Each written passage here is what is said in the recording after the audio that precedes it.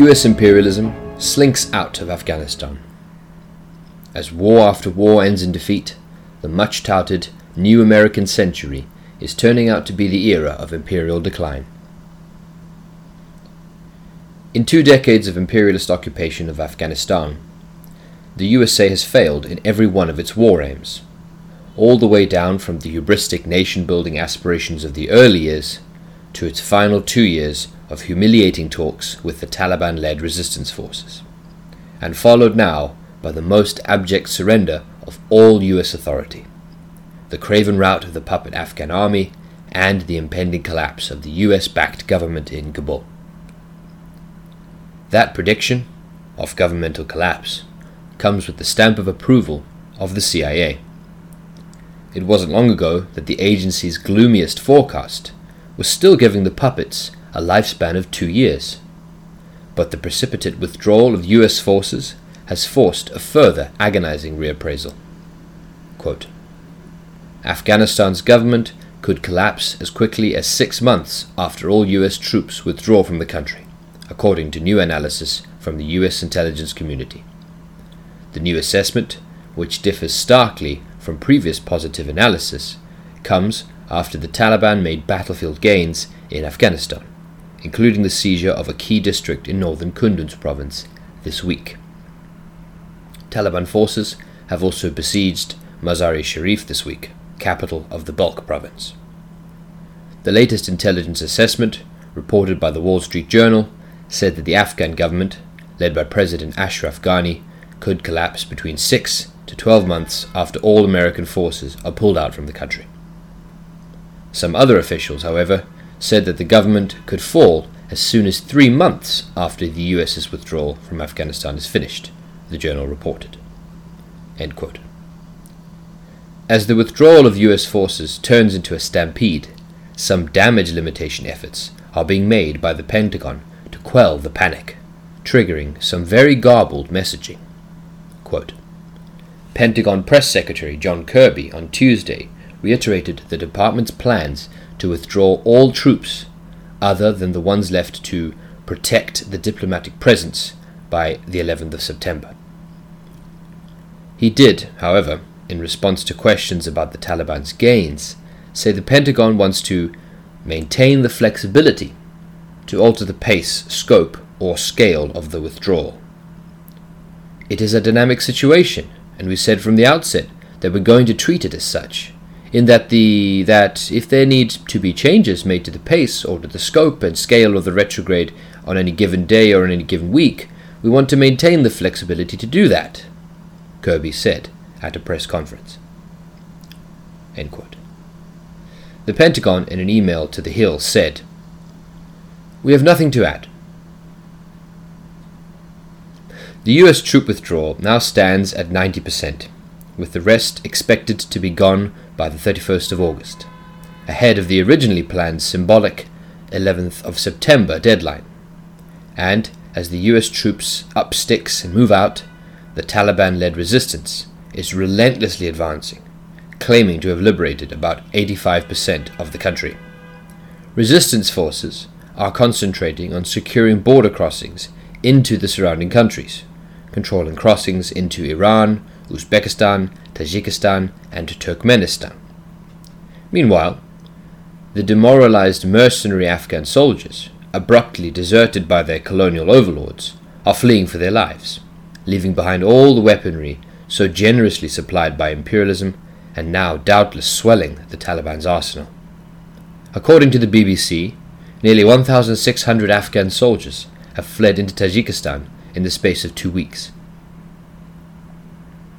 It will be remembered that once upon a time, the Taliban Islamist warlords were Washington's golden boys, seen as the best hope of keeping other rival warlords sufficiently in check to allow imperialism to get on with the job of looting the region's mineral resources, which was to be facilitated by the construction of pipelines.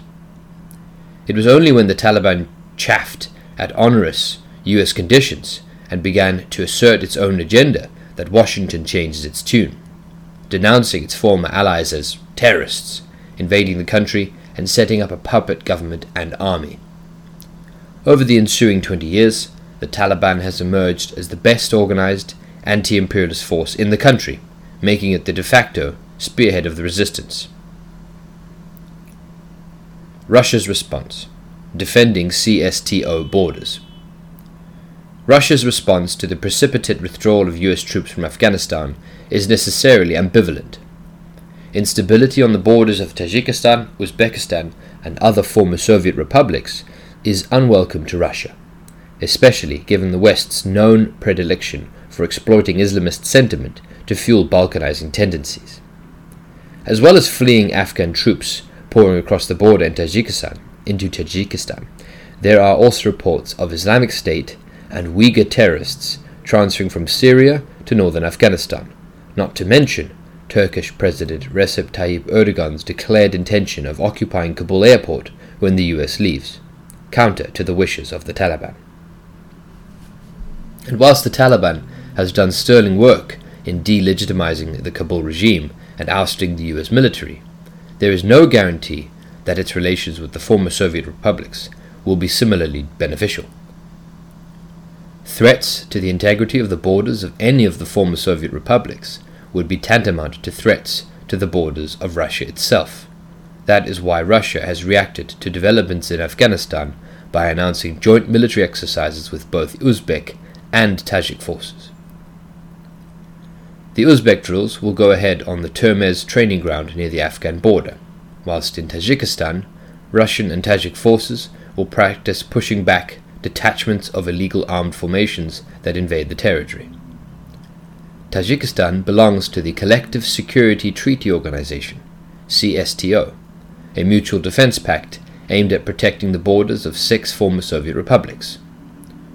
Tajikistan in particular has reason to be concerned about possible consequences, given its recent painful memories of the Islamist-fueled conflict that racked the country from 1992 to 1997. For 5 years, the so-called Muslim Resurrection movement, backed up by anti-Soviet Mujahideen in Afghanistan, led a rebellion against the communist government that plunged the country into a bloody civil war at the cost of thousands of lives. Shanghai Cooperation Organization. So Russia is wary of what the Taliban's victory might bring in its train. That said, Russia and China are both well placed to build progressively on that victory, to the benefit of the whole region. While Moscow still rose in with the official designation of the Taliban as terrorist, it makes it clear that all this can change if intra-Afghan talks get traction.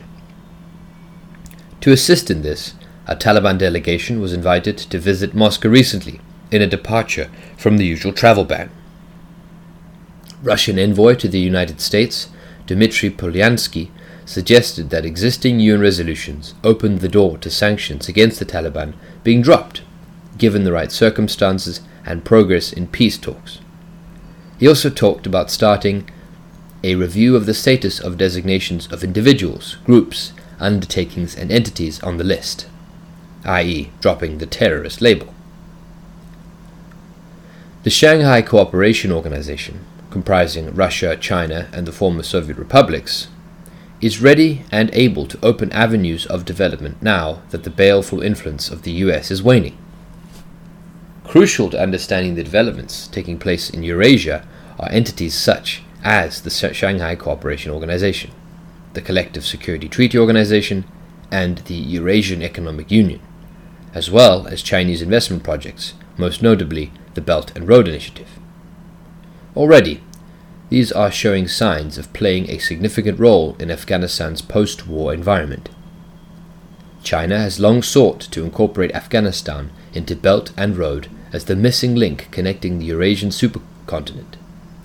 In early July 2021, a Taliban spokesman openly referred to China as a friend, promising protection for Chinese investors coming to Afghanistan. Quote, simultaneously, Taliban representatives met with Iranian officials in Tehran, where they reiterated the militant group's commitment to a political settlement with the Kabul government, reassuring listeners elsewhere. Iran is already an observer at the SCO, and plans to grant full membership are still on the table. Meetings have already taken place in Tashkent, Uzbekistan, and Dushanbe, Tajikistan, to discuss closer cooperation, the Afghan peace process and regional security. In Dushanbe, the SCO Afghanistan Contact Group held a special meeting at the foreign minister level regarding the facilitation of peace talks.